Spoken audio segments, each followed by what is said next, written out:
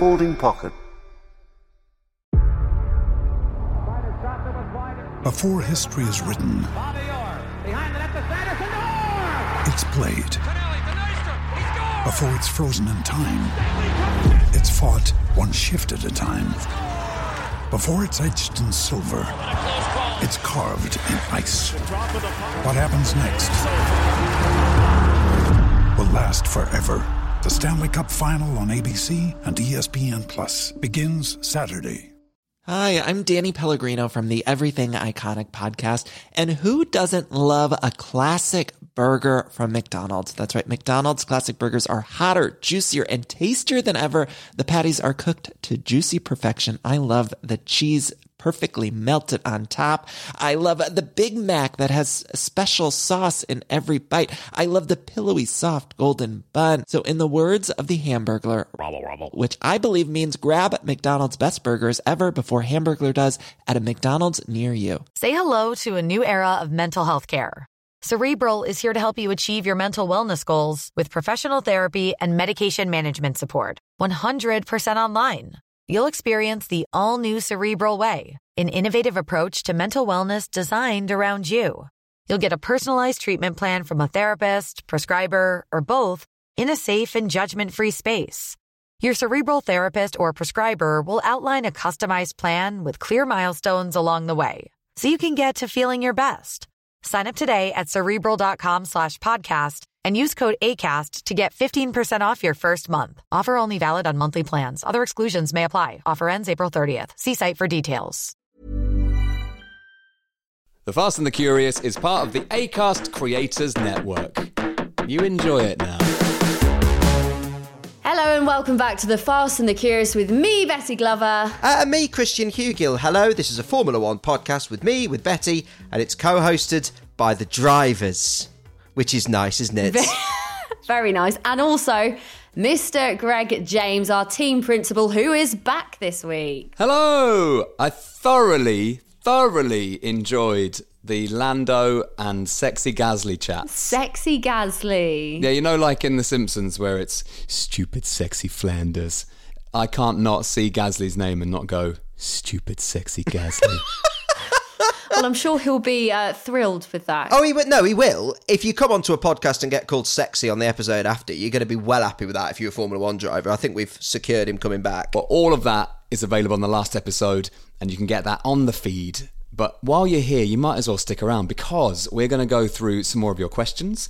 We're going to tap into the mind of Christian Hugill. Plus, we'll have a look ahead to race number 2, which is in Saudi Arabia. Yeah, and also coming up, Becky actually slid into our DMs after hearing that we had Alex Albon on, saying please tell him that he's one of her favourite drivers and she'd like a good few minutes of him telling us all about his pets, in particular his cats. Well, Becky, let me tell you, he did that in a lot of detail.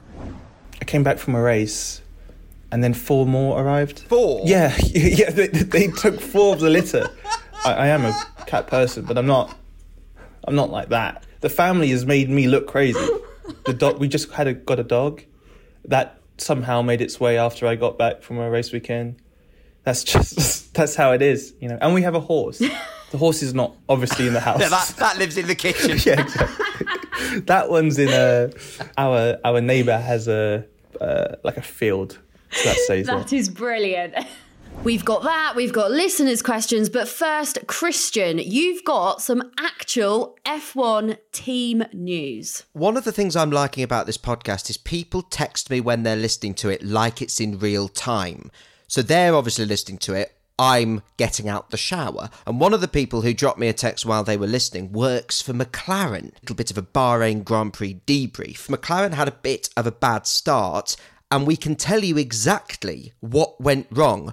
So Lando retired with an engine problem, McLaren have told us directly, and Oscar Piastri had an incredibly unusual problem in that it was a problem with the steering column, which is basically what connects the steering wheel to the wheels. And that was why, if you were watching closely on the race, you might have seen them try a new steering wheel and it didn't work. So that is McLaren getting directly in touch with this podcast to tell us what went wrong. But the team were very happy with how Oscar went on over the course of the weekend, I'm told. all of their data that they get throughout the weekend, Friday practice, Saturday qualifying, the race itself, before Oscar's technical problem, he was in very good pace. He was keeping up with Lando to an extent that they would like. He wasn't too slow, considering it's his very first race. He had a great start to life at McLaren, Oscar Piastri, until it all went wrong. So that is our breaking McLaren news. And further breaking McLaren news, TikTok suggests to me today that Lando Norris has bought a Fiat Jolly. Greg, are you aware of Fiat Jollies? Because you're quite a car person. Love a Fiat Jolly. Yes, it's a beautiful old Fiat, isn't it? It's a vintage. It is a vintage, yeah. Bella is just delivering Greg his dinner as we speak. Oh. What is it, Greg? Well, I've ordered Deliveroo. This now sounds like we're about to go into an advert, but we're not. Unfortunately, they haven't paid us. But I thought I'd done a future time one, but it's arrived now. What is it? Chicken noodles. Anyway, don't let that interrupt everything. You're going to sit here eating your noodles as we try and... Well, no, I'll quietly slurp them. I'm not sure I like that. Anyway, but no, I saw that. Yeah, the Fiat Jolly is a sort of beautiful old sort of Fiat 500 or Cinquecento, but they're convertible and they are beautiful, beautiful little things. They're sort of bright primary colours. They're so nice. But it's not the supercar you'd expect a Formula One driver to buy, is it? It's I think it is. Is it? So, if he's got a McLaren, so what? He's got a Formula One car, it doesn't matter. So you might as well buy a slow, brilliant old thing. Yeah, true. I've just Googled it and it looks a bit like an ice cream van sort of thing, like the one I'm looking at with the top. What a great choice. A classy choice for a vintage car. Anyway, our friends at McLaren News, Lando had an engine problem, Oscar had a steering column problem, Oscar went rather well and looked good and has encouraging early signs, and Lando's bought a Fiat Jolly, and there'll be more McLaren news as and when we get it. I really like McLaren news, it's good. Yeah, we should make a jingle. McLaren News! But we'll think about it. We'll work on that one, Christian. We'll work on that one. Good. I think I should be given points for trying, personally, but fine. Do they give F1 drivers points for trying? No. They're given points for winning or finishing in the top 10. All right, team principal. You're supposed to be... I like an arm around the shoulder management approach. I don't like this pressure being applied to me here.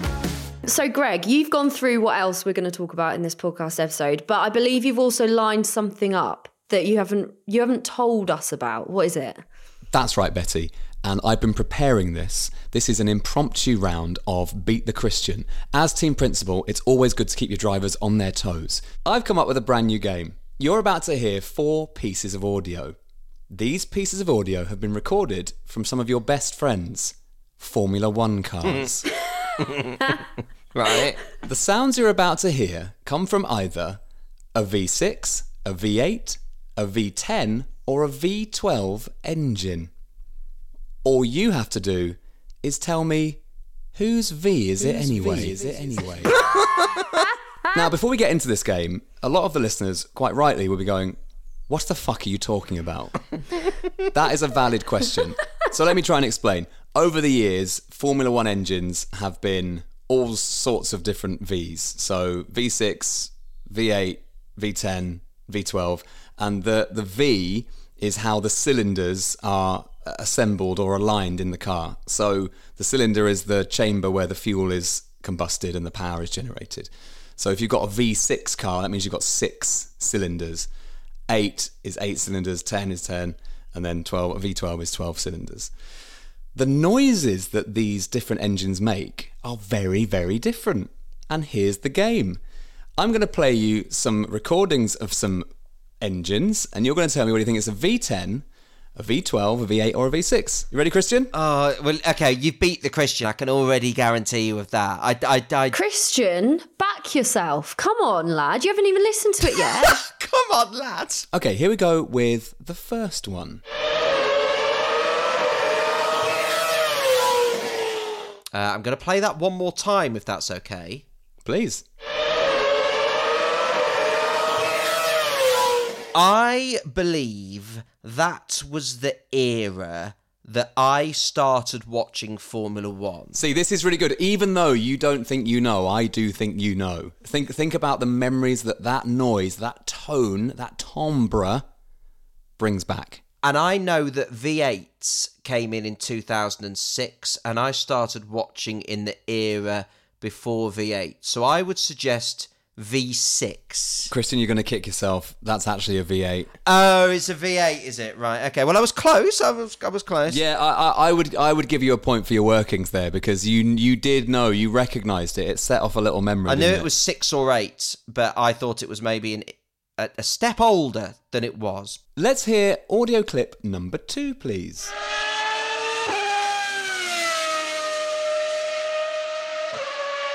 That is definitely older.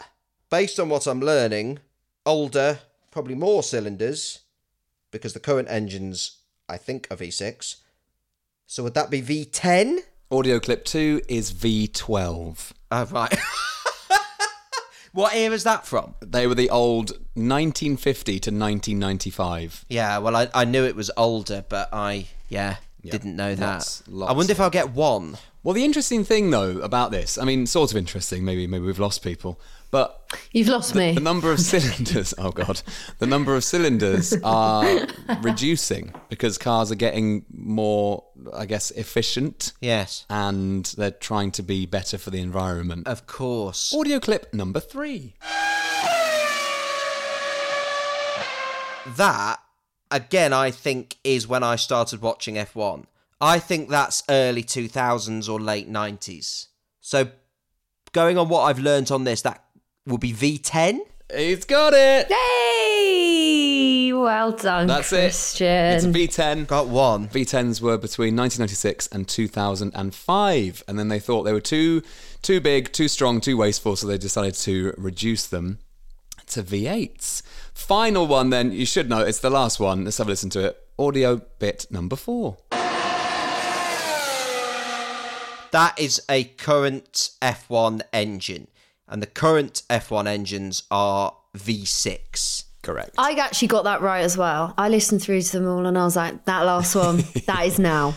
Now look, that may well have been a boring game, and I apologise for that. However, there is an interesting point in there, in that the engines have got smaller, they're getting better at making engines that are, more efficient and more powerful, but are less bad for the world. Which is a good thing. And Formula One also is trying hard to do that. I mean, when I went to Bahrain last year, I remember being surprised that since the last time I'd been in an F1 paddock, it's a completely plastic-free, for example. So F1's trying in some areas. Yeah, it's plastic-free. But they are flying around the world in the most bizarre combination of destinations ever. Which F1 intends to fix long term. They do want to go zonal within the next 10 years and have our races in America, our races in the Middle East, which is a lot more logical and is currently the way F1 is moving. But it is quite complicated with contracts and, for example, you have to have the Melbourne Grand Prix in the spring, but not the summer because it's too hot, and not the winter because it's too cold. So it is more complicated than you think, but F1 is trying to do it more zonally at some point. That will come in later down the line. They've got to do something, haven't they? The F1 schedule is like me if I go into Tesco's without a shopping list. You get all your meat while you're in the meat aisle. Don't go back later on. Yeah, I go, I need to get some veg. Oh, hang on. No, I might go and get some wine now. Oh, no, I need to go back and get some cereal. Just be methodical, please, Formula One. Somebody called Molly actually got in touch with us on Instagram, and this has just sparked my memory because I was reading this message from her today, and she said, knowledge question for Christian, is there a history behind the schedule order? Because they just seem to be travelling all over the bloody place. And then she sent a photo of her her season wall chart. Molly's on the same page. Well, no, as I say, it does evolve over the years, and F1 has got plans to make it more regional, as in regions of the world. So do all the ones in America, do all the ones in the Far East, for example. But for reasons I've just explained, that will take time. Do you have a F1 wall chart, Christian? No, I do not. I live in a rented flat and therefore can't stick anything on the wall. Surely you can get... Come on, you can get some blue tack. That comes off. Yeah, but then it takes the paint off with it. No, it doesn't. You can get some white blue tack that you kind of like rub off and it doesn't take the paint off with it. So just repaint it. Well, yeah, exactly. And that was today's Beat the Christian, a new game which probably won't ever come back again. Whose V is it anyway? And that's whose V it was. Well, I thought thought that was delightful, Greg, to be honest. You clearly put a lot of work into it. So do you know what? I'm sure the listeners are going to absolutely love it. But if anyone is listening to this podcast and think they have a better idea for how we can beat the Christian... Impossible. Get in touch with us. It won't be a better idea, because that did beat me. We've learnt I don't know cylinder numbers very well. So You're being polite, but it was one of the most boring things I've ever had to do. I was questioning my existence. All right, don't have a go. questioning my existence. Anyway, We're labouring the point here. if anybody wants to get in touch with us, because they've got a better idea than Greg, fastandcurious@acast.com is the best place. Email us, or you can DM us on Instagram at fastandcuriouspod, or contact us on TikTok as well, because we're on there too, the Fast and the Curious Pod. So yeah, let us know if you've got any better ideas to beat Christian. But Christian, as we've warmed your brain up now... I wouldn't say warmed it up, I'd say traumatised it, but go on.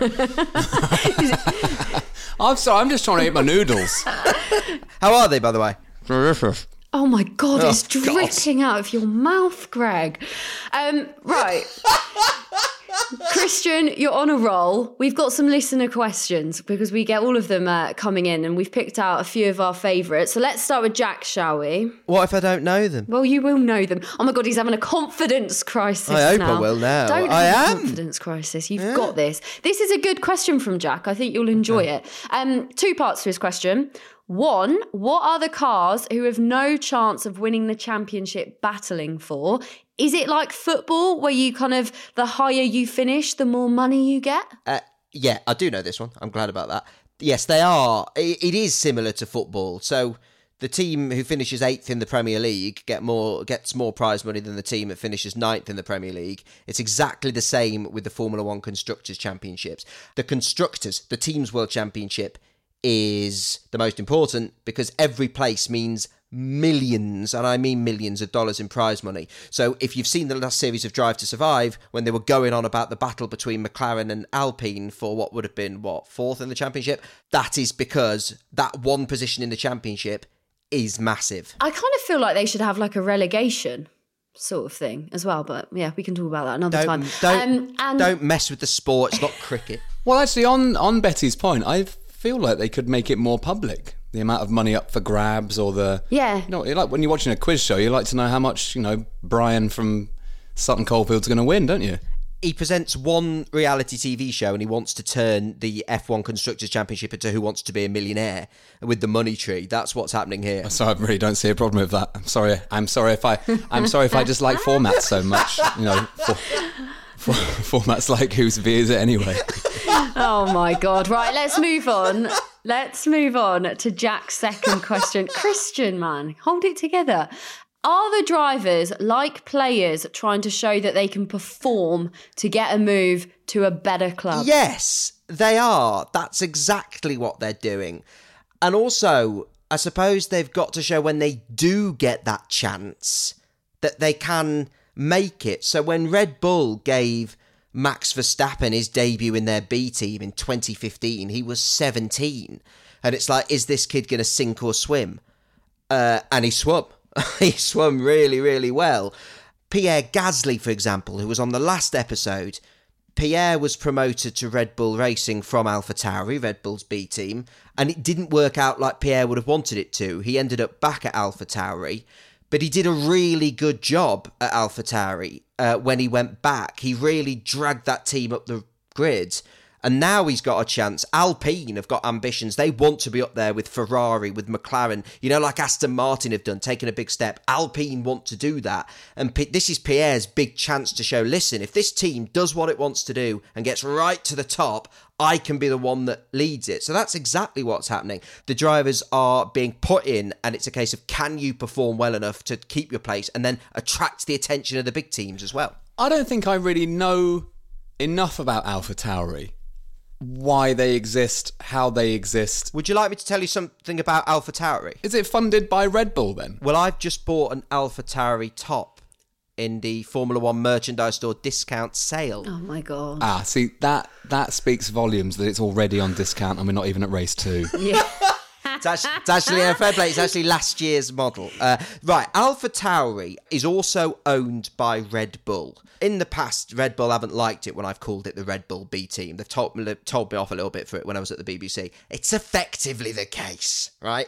And they use it to give drivers an opportunity. So Yuki Tsunoda at the moment, if he absolutely storms this season, when Sergio Perez eventually leaves Red Bull, it might well be that Red Bull think, well, Yuki did a really good job at AlphaTauri, so we'll promote him. It's exactly what happened with Max Verstappen, but that is basically what AlphaTauri exists for. Interesting. Greg, I've got a request for you, actually, because you've started to build up a bit of a reputation for yourself for sliding into drivers' DMs. Yes. Can you get Yuki on? Because I just think it would be just so lovely if we could speak to him. Love to speak to Yuki Tsunoda. Yeah. So, right, I'm doing it now. Oh, fantastic. You're DMing Yuki Tsunoda?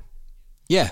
I love this. I said, Yuki, we love you on our Formula One podcast. We'd love to have you on. We've had Lewis, George, Alex, Logan, Lando, Oscar. Have you said Pierre? That's his best mate. Oh, yeah. We've had Pierre. Should I call him Sexy Gasly? Yeah. He is sexy. We've had Pierre, bracket Sexy Gasly.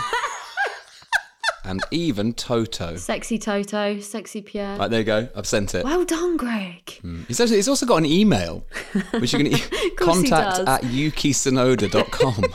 We'll obviously keep everyone updated with whether or not Yuki slides back into your DMs and replies to you. But do we have time for another listener's question? Please, always. We always have time for our listeners. Well, shall we hear from Anna then? She sent us in this.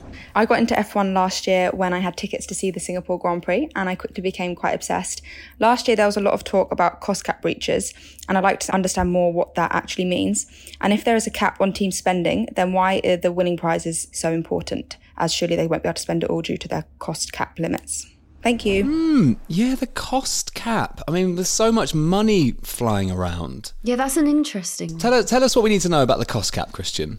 Okay, so the cost cap came into F1 in 2021. The aim of it was to stop F1 being a sort of battle of who could spend the most money and make the field more evenly spread, i.e., not just make sure that it's only Ferrari, Mercedes and Red Bull that have regular chances of winning. However, to answer Anna's question, some teams have to battle just to get to the cost cap.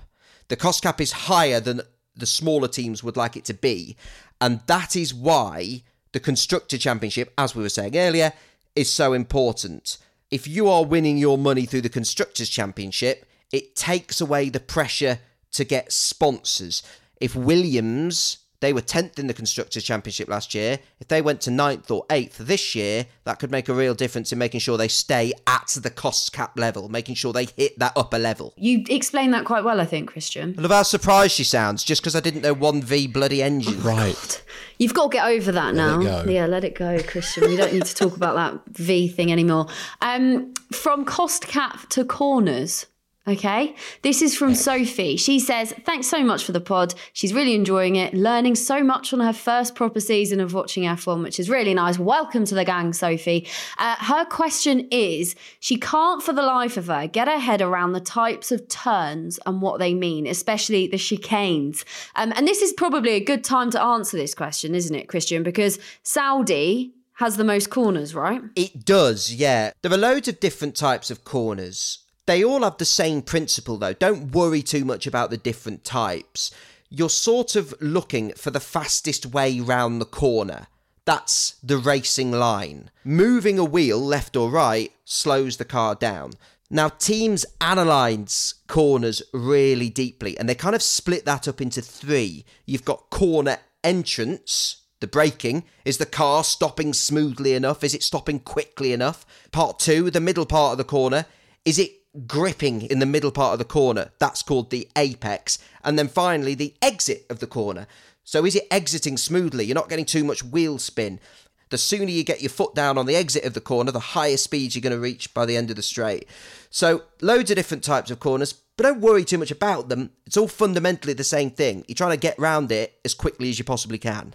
Great, a great explanation. And also, something that I practice when driving my car, which is on country lanes. If it's safe to do so, try and take the racing line and just try and get those corners. If it's safe to do so, I find that incredibly fun. Do you actually? Yeah. Yeah, of course. Do you not do the racing line? Do you not pretend you're driving a Formula 1 car when you're driving your actual car? No, I never do, but maybe I've got something hanging off the front of my car at the moment, like this plastic flap, so I have to actually be quite careful. Like a deer. No, not a deer. And Betty had the audacity last week to say that I'm a bad driver as there is something hanging off her Skoda Fabia. The types of corner, the famous ones are the chicane, which is a quick in and out, and the hairpin, because it looks like a hairpin. Yeah. That's good. And it's all about reducing the distance. You don't need to go around the all of the corner. You want to sort of you cut out before you cut in onto the corner. Otherwise, you're wasting loads of time and distance. Are you a good driver then, Greg? Yes. You sound like you know what you're talking about. I really am a good driver. That's one of my best skills in life. Have you ever gone go-karting? Have I ever gone go-karting? That's basically all I used to do. Yes, I love go-karting. I'm really good at go-karting. I did rally driving. I loved it. I love anything to do with cars. Bloody hell. When you were younger, did you ever go to Legoland? Yeah, of course I did. I got my driving licence. Did you? You got your driving licence? I'm so jealous because I tried to get my driving licence twice and they didn't pass me. I was like the only... They failed you at Legoland? They failed me, like, genuinely. You should not be allowed near a car. Well, I sat there, I think, and just cried the whole time because I didn't know how to start the car, but it was just quite scary. But I'm not covering myself in glory. No. Like, I actually think I'd be, if the three of us raced each other, I would be very good. Like, I'm competitive. My eyes are in, like... Your eyes are in what? In the right position? Your head? You have eyes. My eyes are open. I've got good eyesight. I can see. Anyway, should we move on? No. Well, no. I'm very excited. I'm very excited for our team go-karting adventure, which we will definitely do. I'm just excited to see Betty's eyes. You know what? What was I trying to say? I was trying to say that I don't know. I never know. 2020 vision? Yeah, 2020 vision, exactly. Yeah. Which isn't quite true because I wear contact lenses. But let's move on. That's why you keep hitting animals. Shall we hear from the what? I've never hit an animal, Greg. Don't start that. Shall we hear? You wouldn't even know if you did. You wouldn't be able to see it. Except for that time at Legoland. This is so bad. Right, let's hear from Alex Albon then. He can drive. His eyes are in the right place. He's a good driver. Williams, Alex Albon. Christian, give us a little bit of context. Explain who he is for those that don't know. Well, he's got eyes. Oh. And they're in the right place. And there's two of them. I'm sorry. Are you crying? Oh, God, yeah. Sorry. Would you like me to do the intro? Okay. Alex Albon and his lovely eyes made their debut in 2019.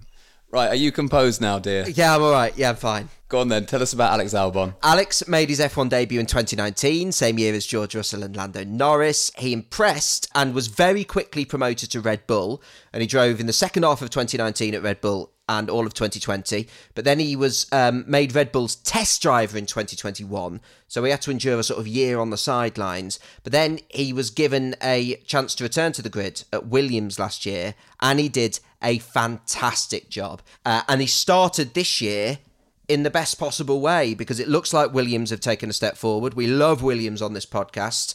They had a really, really good Bahrain. Both Logan and Alex looked fantastic, and Alex got a point for 10th place, which could be crucial for the Constructors' Championship at the end. So Alex has started off brilliantly, like he was brilliant last year. He is a delightful man, and here he is having a chat with myself and Betty. Ryan Reynolds here from Mint Mobile, with a message for everyone paying big wireless way too much. Please, for the love of everything good in this world, stop.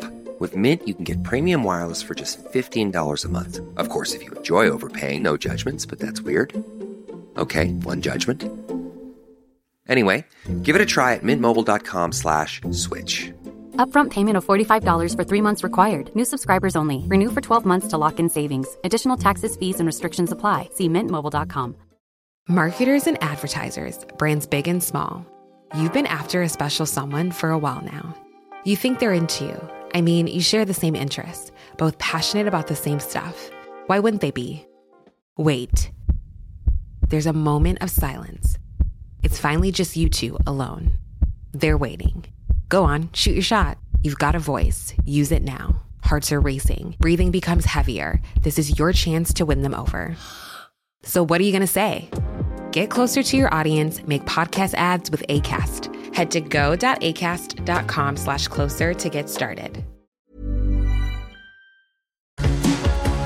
Thank you for having me. I'm very honoured to be I'm not your first guest, but I'm guessing I'm one of the first few. Well, you were the very first Formula One driver voice on this podcast on episode 1. For those who missed episode 1, we were at Silverstone when Williams were doing their shakedown.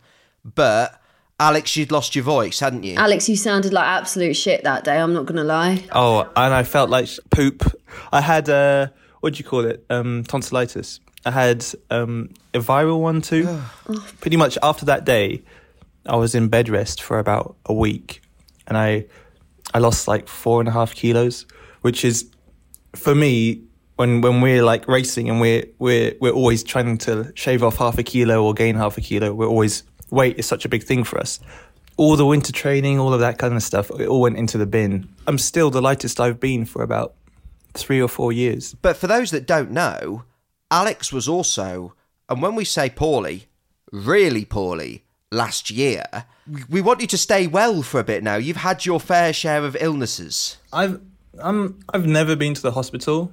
I've broken a few bones and that kind of stuff, but being sick or whatever, never, ever, ever. And then last year I took 3 trips to the hospital. There was a crash in Silverstone. I had appendicitis. And then obviously this year already started off not great. And I feel like I'm getting old and frail. Alex, you're 26, okay? You're 26. Now I think about it, I think it's all it's doing too much. It's all the marketing and everything that just what immune system podcast gets low. Appearances. Yeah, literally. So I think we've got to keep it short, guys, because I gotta recover. No, I'm joking, but yeah, no, seriously. Gotta protect him. I shouldn't diss. I know I do this too much, dissing marketing. Like my manager sometimes he's like, Alex, you gotta. If you want to get sponsors, you can't be so against it all the time. Right, let's move away from Alex being ill to a positive. Alex, would you like to know a proper accolade here? Please. In Bahrain, you drove a fantastic race to 10th, and you were even my driver of the day on myself and Greg James' little post-race bonus podcast. How does that make you feel? Truly honoured. It's the only accolade that I respect and I believe to be true. So I don't know who to thank, but... well, me, really. Yeah, exactly. Thank you yourself. Yeah. Christian described you as phenomenal at Bahrain. That's very high words from a highly respected pundit. So thank you go on, much. Christian. Bloody hell, clip that up. Remember that. Taking that, yeah. Highly respected, Alex Albon. It was. I was super happy. It was completely unexpected. We were not in the trenches, but we were struggling through testing, and then we came back into the weekend with a bit of a different setup. We worked hard. We were in Bahrain in between. We stayed out and we just spent a bit of time going through all our data, and then we came back with a much better car. It's different to, obviously, someone like Max who's just won the race. It's clear where the happiness comes from and where the team gets their motivation from. But for us, it's different because obviously we have different goals. We have a different sense of achievement. And that's something which actually, personally speaking, took a bit of time to get used to. But points feel like wins for us. It generally feels like, it's not been an easy couple of years for us. So when we can finish in the top 10, it does mean a lot. And I was at the factory yesterday, and it's just nice to be able to, more than anything, be able to give motivation and the reward to the team for all the work they've done over the winter and developing the car from last year. So it's slightly different to a top team what we consider goals and achievements. And to get a point was it definitely wasn't on our strategist's prediction statistic page that he always goes on about. We were ranked a little bit further back, and I think our goal was to finish around 15th, 16th would have been a very optimal race. So to come back with a point was very good. I imagine you're the sort of guy that loves a spreadsheet. I saw a video online about you explaining how you had to convince Williams to take you on, and you made a spreadsheet, all your times on it, like everything on it. Is that true? Yeah, it's true. It was a paper to explain, this is how good I am. It's a shark world. It's like anything. I'm sure there every business that's at the top of what they're doing, banking or whatever it may be, it's very competitive out there. And I knew there was 2 or 3 other drivers who could take that seat, and I had to show that I was worth it more than the other 2 or 3. So that was basically why I did it. I'm not going to say it was the reason why I got chosen, but it definitely played a part. And your rookie teammate, Logan, did quite well as well, didn't he? He finished 12th. Yes, he did super well. Yeah, what did you make of that? Yeah, really good. I mean, he's been quick from the first time he's got into the car. I think people possibly don't realise just how, well, I believe he's very talented.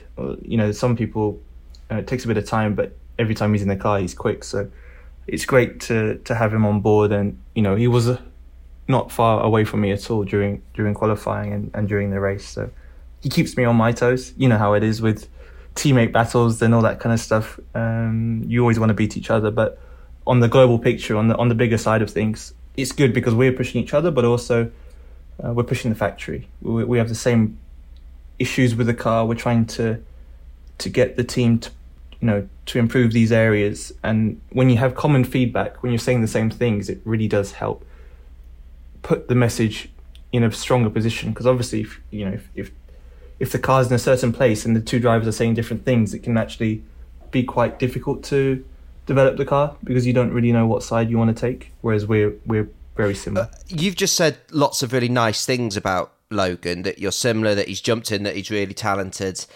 And obviously, we've heard a lot that you guys are getting on well and you guys have got to work well together to improve the car. Great. We might have something that might ruin that. Logan was our guest on episode 1 and we spoke a little bit about you. And most of it was positive, but something did crop up. Now, I want to play you this. You can trust someone with a lot of pets. Yeah, absolutely. Is that true? Yeah, I think so. I don't know if this is controversial, but I feel like you can trust him with a lot of dogs. Yes. Isn't Alex a cat person? He's got some. No, he's definitely got some dog. How many cats? 13 cats, 1 dog and 1 horse. See, all of a sudden... No, he's a murderer.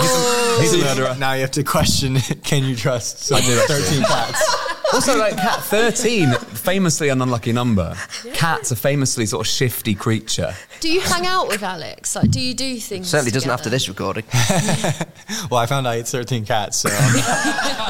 He's worried about me being a dog person, huh? A cat person, even. Yeah, he said you can trust someone with a lot of dogs, not necessarily with a lot of cats. And then he found out that you had 13 cats, Alex. And he wasn't impressed. He was worried. How would you like to respond, Alex Albon? I think the dog and cat debate is a little bit like, if you've got a problem with one of them, you're not an open-minded person. So if you're one or the other, it's discrimination towards the other animal. And that's just not the mindset and the wokeness that you need in this day and age. So for me, I have no problem with dogs or cats. I have only 1 dog, it's true, but I have 13 cats. That's not to say I don't like dogs. That's just the way it is. So I've seen people, they have spiders, they have snakes, rats, whatever it may be. I'm all-inclusive. I think Logan's the one that can't be trusted because he's the one who doesn't like cats. So I swing it back to Logan. Christian, we're causing beef in the Williams team Just here. stirring it, in fact. Do you know what, Alex? I'm obsessed with the fact that you've got 13 cats. Like, how did this happen? Talk us through it. What are their names? How do I say this? So we've always had a lot of animals growing up as a kid, but then it started to get a little bit excessive. I have 4 other siblings. My mum is definitely an animals person. And suddenly everyone started to go to uni. I started to go into F1. Bit by bit, the house got more and more empty. And I think to replace humans, she brought in animals and became the typical cat lady that everyone knows. So we started off with a bunch of cats. They were called... We had 4 to begin with, Armani, Gucci, I don't know why there was one called Lucky, because you need a cat called Lucky. Absolutely. Another one called Prada. We got another one called Hugo for Hugo Boss. There was a bit of synergy. You can understand why we chose the names. And then we got two more because the builders who came to our house had two cats that they gave birth. So we thought, why not? They were called Duck and Goose. At that point, we're touching, how many is it? That's 7 cats. And you thought, okay, that you can draw the line there. That's enough cats. That's it. We don't need more than that. But then, and this is where it gets a bit strange to me. This is the bit I can't understand is the same builders suddenly had another litter. Oh my God. I think one of my sisters and my mum were like, oh, we want one of them or whatever, which I was very against because at the time that's too many. I came back from a race and then 4 more arrived. 4? Yeah, they took 4 of the litter. I am a cat person, but I'm not like that. The family has made me look crazy. The dog, we just got a dog that somehow made its way after I got back from a race weekend. That's how it is, And we have a horse. The horse is not obviously in the house. Yeah, that lives in the kitchen. Yeah, exactly. That one's in our neighbour has a field.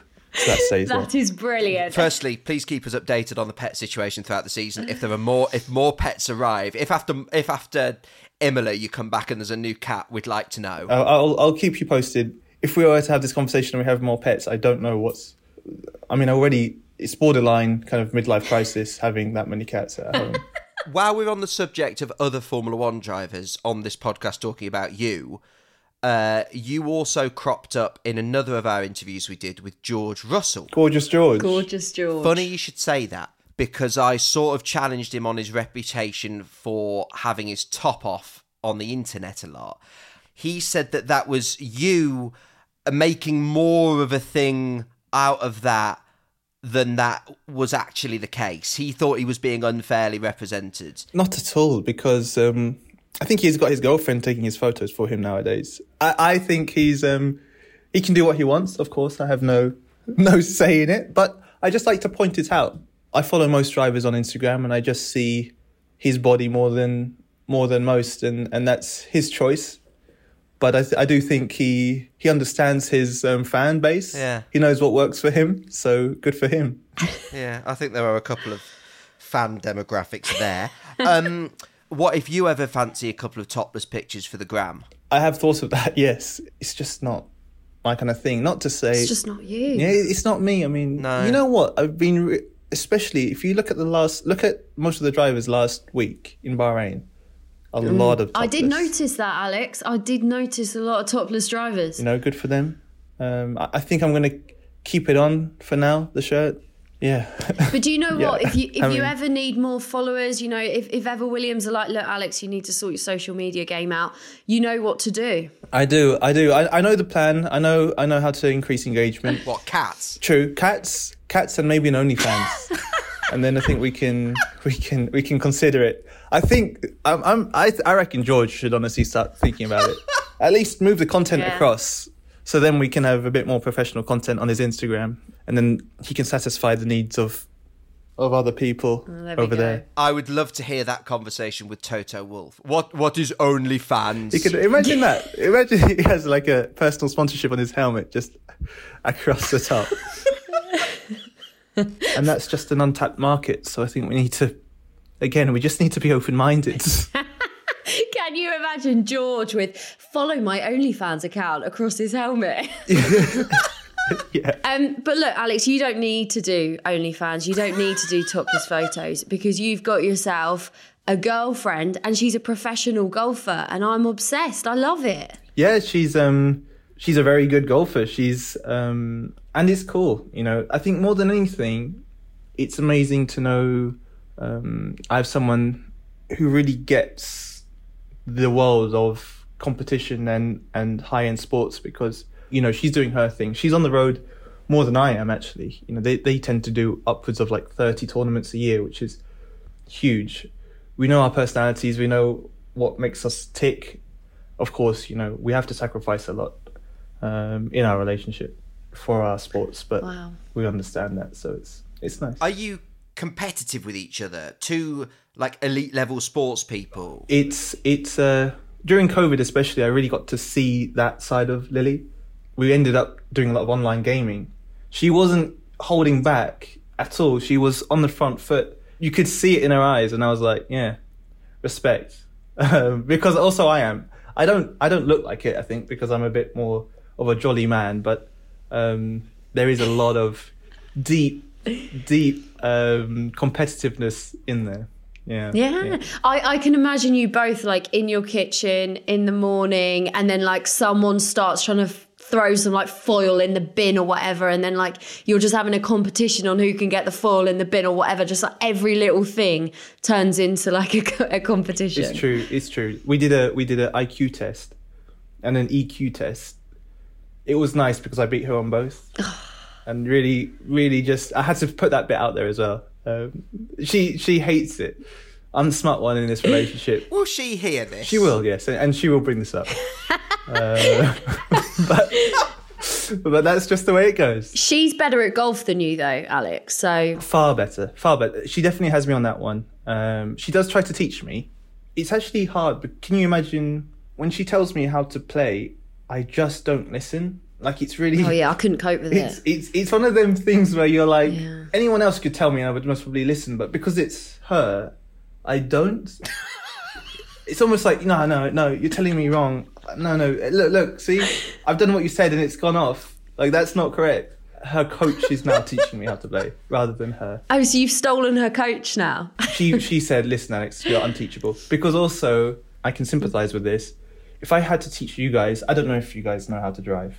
Maybe you can drive decently around London or wherever, but in terms of on a track, if you have zero experience how to drive a racing car or what a racing line is or any of this kind of stuff, I wouldn't know where to start with you because it's just like, it's almost alien to me that you don't know the basics. Like, I wouldn't even know how do I even start? Do I put a cone? It's been drilled into you since age 6. Exactly. Yeah. But for her, she said to me with golf, I asked her, like, what's going wrong? And she's just like, everything. It's all wrong.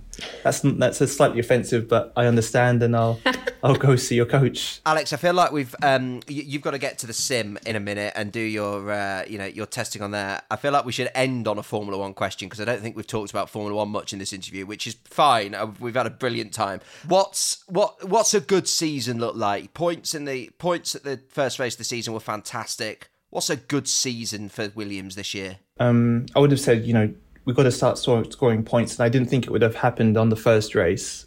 I don't think any of us expected that. It's going to be a bit of a different season because now, instead of having 3 teams, Red Bull, Ferrari and Mercedes in the top 3, you've now got 4. Remember them. Yeah. Can't forget Mercedes. Who's that Lewis guy? I forgot. So there's now 4 teams. Aston Martin have joined. This kind of, let's call it the top team battle.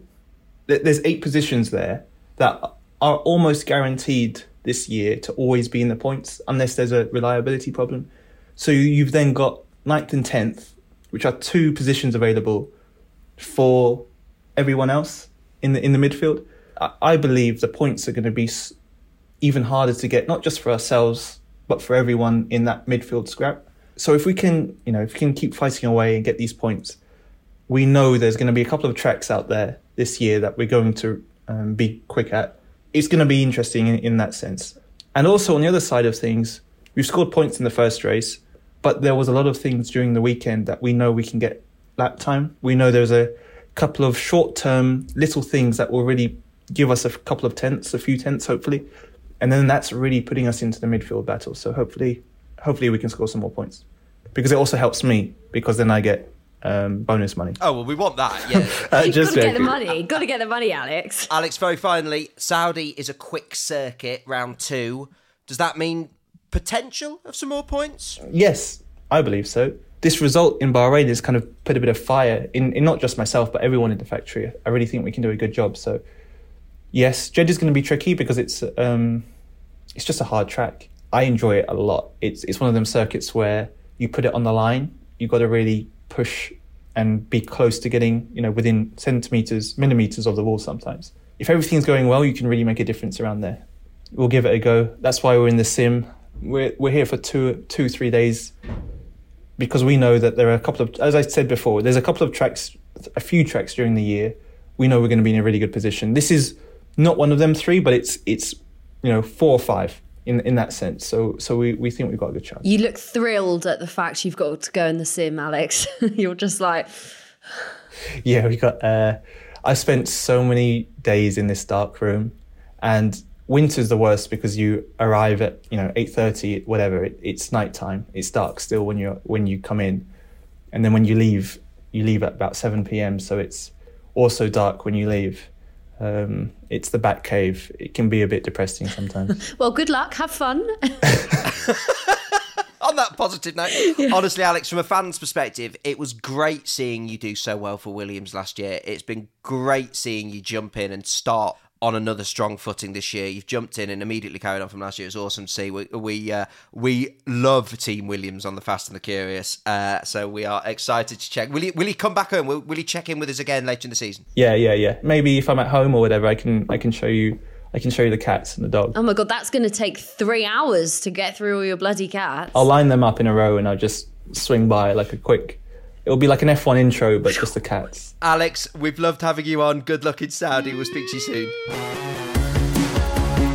Oh, Alex, he was one of my favourite drivers. I say this every single time we speak to a driver. I'm always like, they're my favourite. But me and Christian finished that chat with him and we were just like, oh, that was so much fun. He's a lovely man, and he has a reputation for being a nice man in Formula One, and it's completely true. And he's very funny. I don't think people quite see the funny side of him on the race weekend.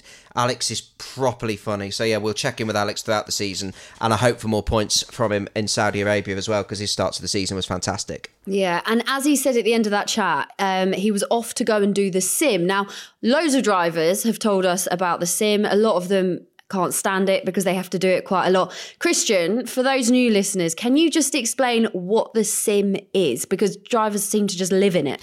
Well, you can't really do much testing in Formula One nowadays in order to keep costs down and keep the impact on the planet down. So what's the next best thing? Well, it's a simulation. So the sim is basically a load of screens with a steering wheel on it. And imagine you've got renders almost of the car that exist on the computer. Well, they then test that in a digital virtual world. Think super realistic computer game. And you've got a sim, an F1 sim. I want one. They're quite expensive. Yeah, I want a Formula One team to buy me one. We'll put it out there on the podcast, Greg, and hopefully someone will listen. I want to have a go on one, at least. I'd love to have a go, because it's, it's Sega Rally without putting a quid in. The F1 PlayStation games are really good. And Xbox. I want to sit in a seat and have pedals and I want to have a wheel. Pierre Gasly, who was on our last podcast, and obviously Alex Albon, Sexy Gasly, actually showed me and Christian their sims because they turned the camera around and showed us. And it is like the size of it's like the width of a wall. Like it is so massive. It's not what I visualised in my head. Okay, great. So one of the rich teams, please buy me a simulator. Let's move on now to talk about the Saudi Arabia Grand Prix, which is happening this weekend. We've been doing this podcast for just over 20 days now. We've only had one bloody race. Time for another one. Christian, what do we need to know about Jeddah?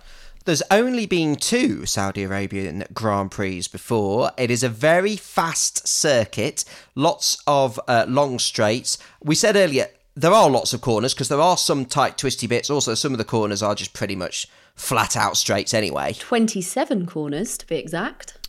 27. Wow. Good knowledge from Betty Glover. Lewis Hamilton won in 2021, where he had a fantastic battle with Max Verstappen in that championship year, and Max won last year.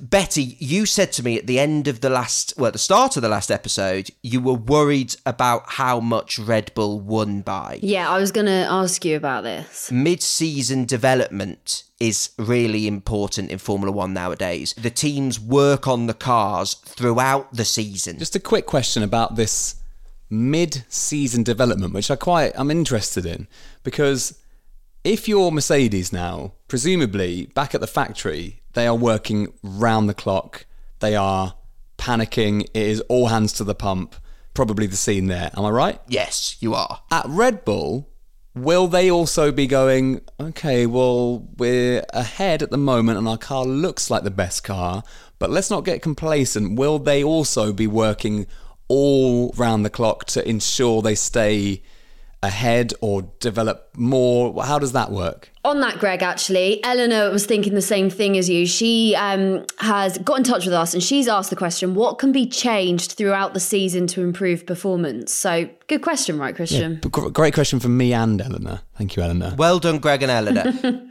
Well done, guys. Let me go to Greg first. Mercedes will hope that they will be able to find some obvious fixes.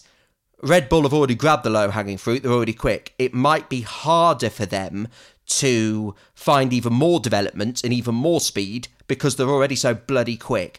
Then to go on to Eleanor's point about mid-season development, the teams work throughout most of the season to make the car faster. Some of that is easier to do than others. So if you notice that there's a bit on your front wing that could make the air go in a better place and give you a bit more speed, a slight tweak to the front wing is easy to do, and it's also cheap to do. It's easy to do because you've only got a couple of weeks in between races. You've not got like a 3-month winter break. And with the cost cap, you can't just throw unlimited money at it and almost start again. There isn't the time in between races. There isn't the money there to be able to do it. So there is certain things you can do across the year to make your car quicker, but sort of scrapping it and starting again and changing your whole principle of it, that's much more difficult to do. Are you with me? We're with you. We're with you the whole way, Christian. Oh, I'm glad about that. And away from Red Bull, what about Fernando Alonso? And what are we going to expect from Aston Martin? Because, I mean, they were a bit of a shock, right? They're up in third. Yeah, they were very, very quick in Bahrain. Different cars perform differently at different tracks. And we know Aston Martin were very quick in Bahrain. Saudi Arabia is very different. It's straighter, it's faster. So I would expect them to be up, that they will be in the top third. Whether they will be quite on the podium, I think it's probably a bit too early to tell at this stage. We have to wait and see. I, for one, am very excited for the second race of the season. I'm going to sit there all Sunday. As team principal, why don't I give some useful information to our listeners on how to follow the Saudi Arabia Grand Prix. Of course, you can listen to commentary on the BBC. You can watch it on Sky. Sky Sports F1 have it live. Channel 4 have the highlights. And times-wise, the Grand Prix starts at 5 p.m. on Sunday afternoon. Okay? I like a tea time race because you can go out and do something on a Sunday and then come back and watch it. So yeah, it's a tea time race. I like that. Anyone fancy doing the TikTok live again? Yeah. I'll be there. I think it could be quite fun. I really loved having Christian there as my little, information bee. We'll do that. Okay, well, if you're up for it, we'll do a little TikTok live on Sunday. Up for it. Fantastic. And we will be back after the Saudi Arabian Grand Prix. We've mentioned before, it's very important that you like or subscribe or follow this podcast, depending on whatever your provider calls it, because we could pop back up at any moment with another episode, whether it's emergency episodes, whether something exciting's happened, or whether a driver becomes available for us to chat to, and we pop up with a new episode after talking to a driver. So we'll be back after the Saudi Arabian Grand Prix. We'll of course talk about everything that happened in it, explain the complicated bits, and answer some of your questions. So lovely reading all your messages, so thank you so much, and we will talk to you again next week. Bye guys. Bye.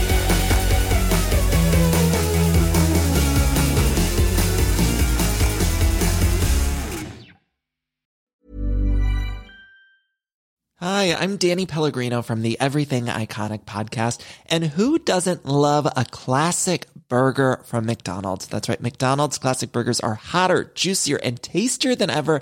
The patties are cooked to juicy perfection. I love the cheese perfectly melted on top. I love the Big Mac that has a special sauce in every bite. I love the pillowy, soft, golden bun. So in the words of the Hamburglar, which I believe means grab McDonald's best burgers ever before Hamburglar does at a McDonald's near you. Acast powers the world's best podcasts. Here's a show that we recommend. This is Sarah. And this is Beth. And we are Pantsuit Politics, a podcast where we take a different approach to the news. We talk about news, we talk about politics, but we also talk about parenting and travel and pop culture and how all of that affects how we understand the world. We're really different people. Sometimes you'll hear us agree and sometimes not. We think that's where the fun is. We laugh and learn together and with all of you twice a week, every week. Pantsuit Politics is about engaging with each other and the news without the anxiety and the frustration. We hope you'll join our conversation every Tuesday and Friday because politics doesn't have to be exhausting. Our listeners tell us it's like time spent with your good friends who did their homework. Acast helps creators launch, grow, and monetize their podcasts everywhere. Acast.com.